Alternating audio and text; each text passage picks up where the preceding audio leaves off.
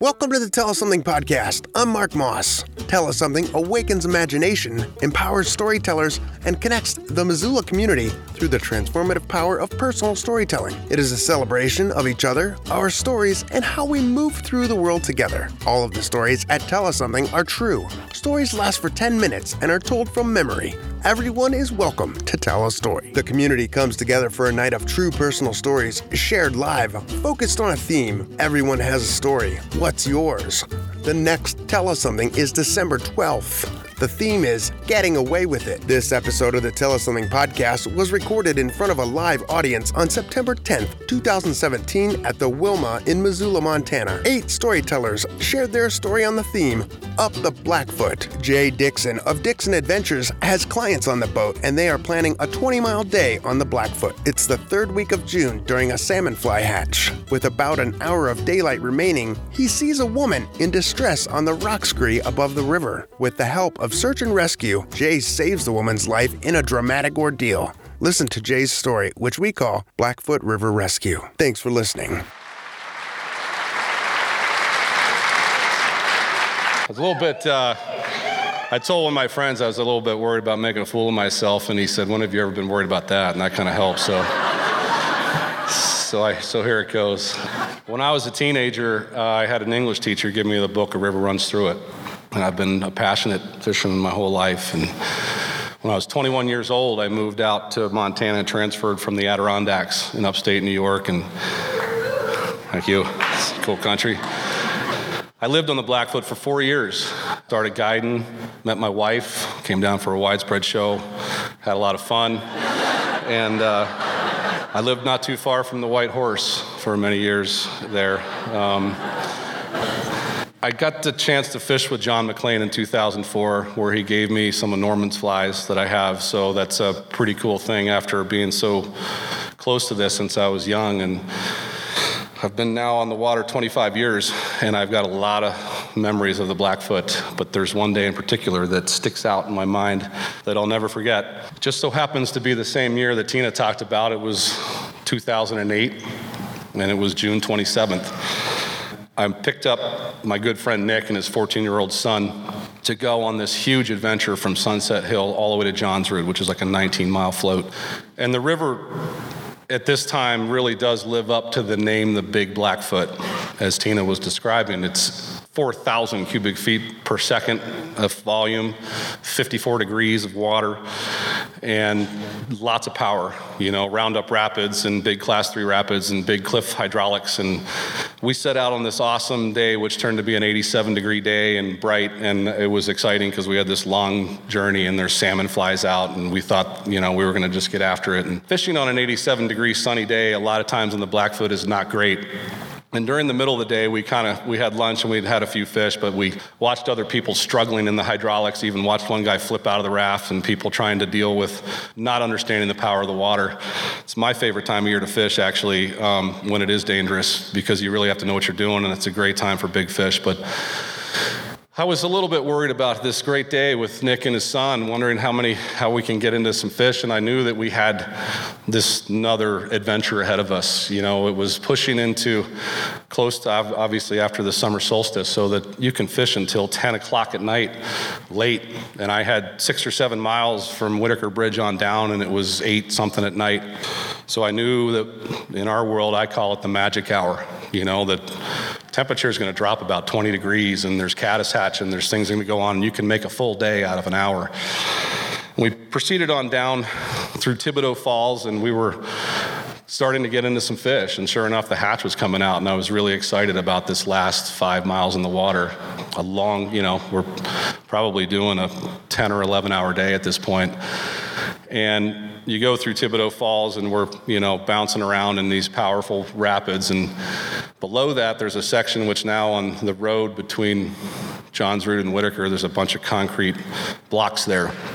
And I'm coming down, and it's a big, what I would describe 60 to 70 foot cliff with lots of shale rocks. But in that corner, there's an eddy. And getting into these eddies is kind of dangerous at this time of year. You really have to know what you're doing because there's hydraulics where the eddy meets the main river, and you're, coming in there, but that's really where a lot of fish are rising in these eddies. You have to kind of power in there, and had 14-year-old Graham in the front, and I'm like, I'm gonna do this move, and I got in there. Sure enough, there's a bunch of fish rising, and the river's really loud at this time of year, you know, when you and all of a sudden you could hear this. I looked over my shoulder, and about 60 feet up in the cliff is a woman screaming for help.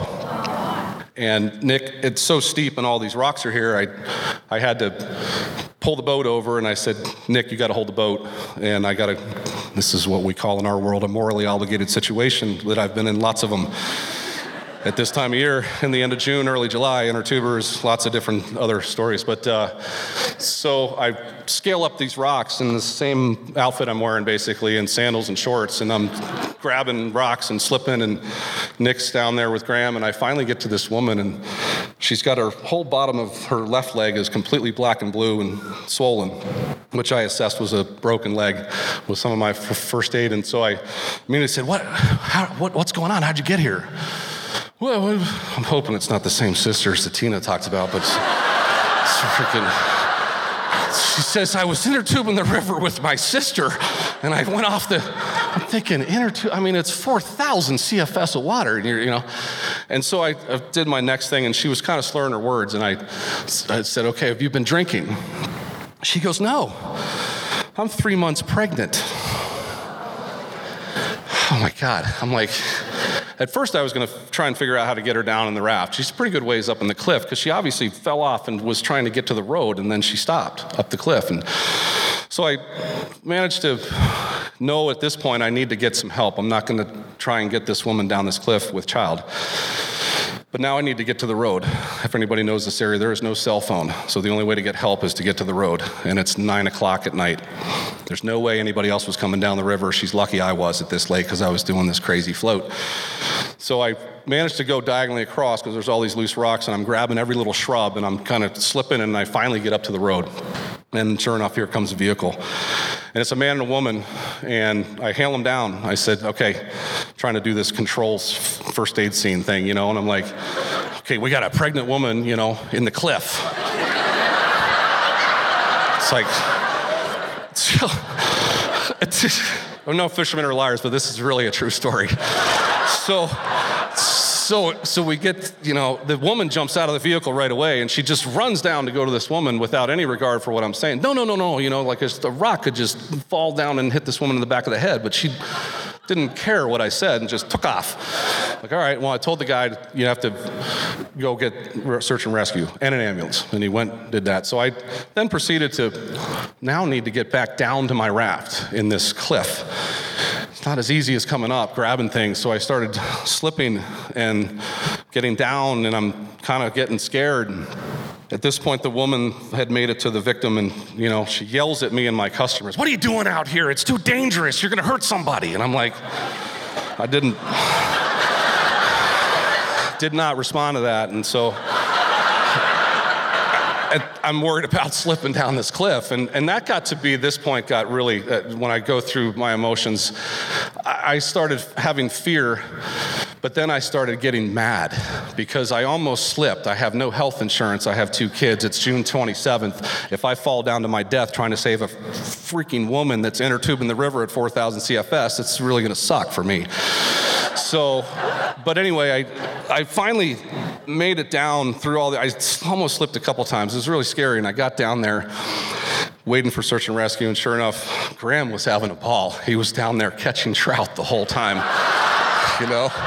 So Nick and I are there, and finally we're waiting, and the other woman's there, and sure enough, search and rescue comes, and a guy goes way down or upriver and brings a rope, and they're all up there, and I said, send the ambulance down to where the river meets the road, because I knew the only way to get this woman out of this situation was to get her in my raft, unless you're using a helicopter or something. It was, so they get... At this point, I volunteered to grab the rope and scar up my legs some more, and I got up to a juniper, and we got the rope, and then it said, Graham, I need your sandals, because she's got no sandals on. She's in a bikini, and she is shivering and broken leg, and puts Graham's sandals on, got her down to the boat, and at this point, it's dark, and the water's huge, and search and rescue says, are you sure you can navigate? We get her in the front seat, and Graham's gonna sit in the cooler. He says, you sure you can navigate the river in the dark? Nick's fished with me for years, and everybody knows me, I fish pretty late sometimes. Nick looks at him, he goes, we'd still be fishing right now if it wasn't for this shit.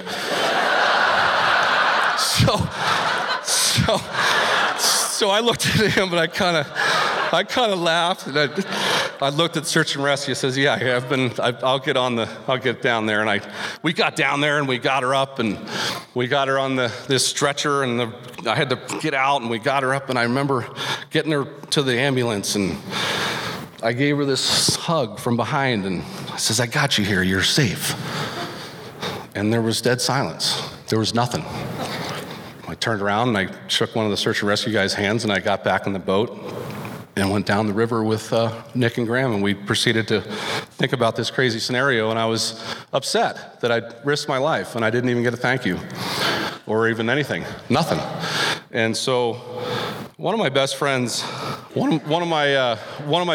always tells me when we're fishing, because he's known me for 27, and this might relate to some of you, he says, I wish 2017 Jay could meet 1997 Jay, or 2008 Jay in this point, because I realize now a lot of things have happened in my life in the last 10 years. My kids have both lost classmates to car accidents.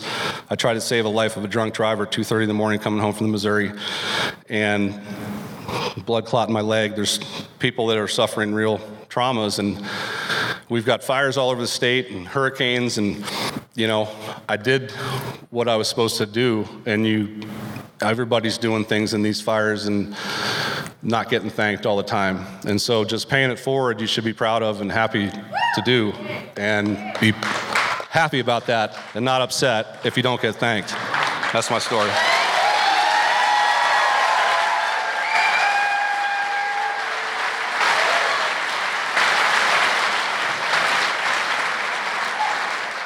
Thanks, Jay. Jay Dixon has a college degree in environmental geology with an emphasis in groundwater and fisheries from the University of Montana. He has been fly fishing since the age of 6 and started tying flies soon after. Jay Dixon owns and operates Dixon Adventures along with his wife and partner in crime, Deb. They live in an off-the-grid solar home they built together in the Sapphire Mountains overlooking the Bitterroot Valley with their 2 boys, Jake and Zach. Learn more about Jay and his work at DixonAdventures.com. Remember, your story matters. If you enjoyed this story, please share it with your friends on your favorite social media sites. Thanks! Tell Us Something is proud to be fiscally sponsored by Missoula Community Foundation, a 501c3 organization. Missoula Community Foundation has been providing leadership to Missoula nonprofits and inspiring long-term philanthropy in Missoula since 2007. For the good of Missoula, forever. MissoulaCommunityFoundation.org. Thanks to all of our sponsors. Gecko Designs. The creative crew at Gecko makes killer logos.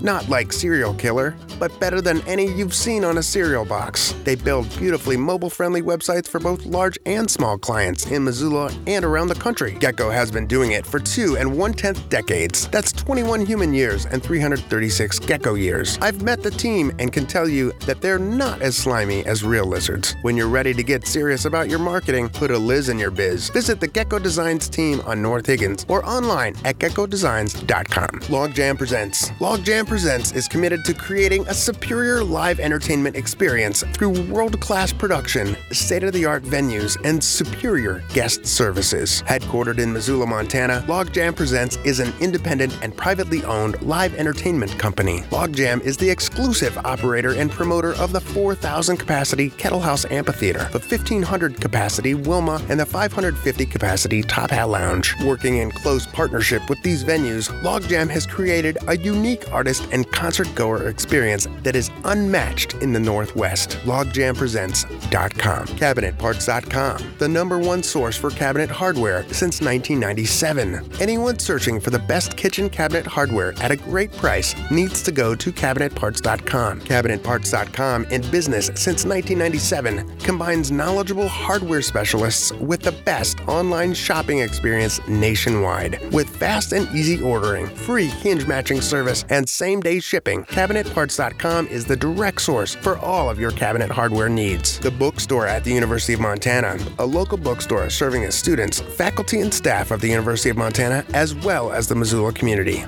MontanaBookstore.com. Fact and Fiction, where books, authors, ideas, and readers interact.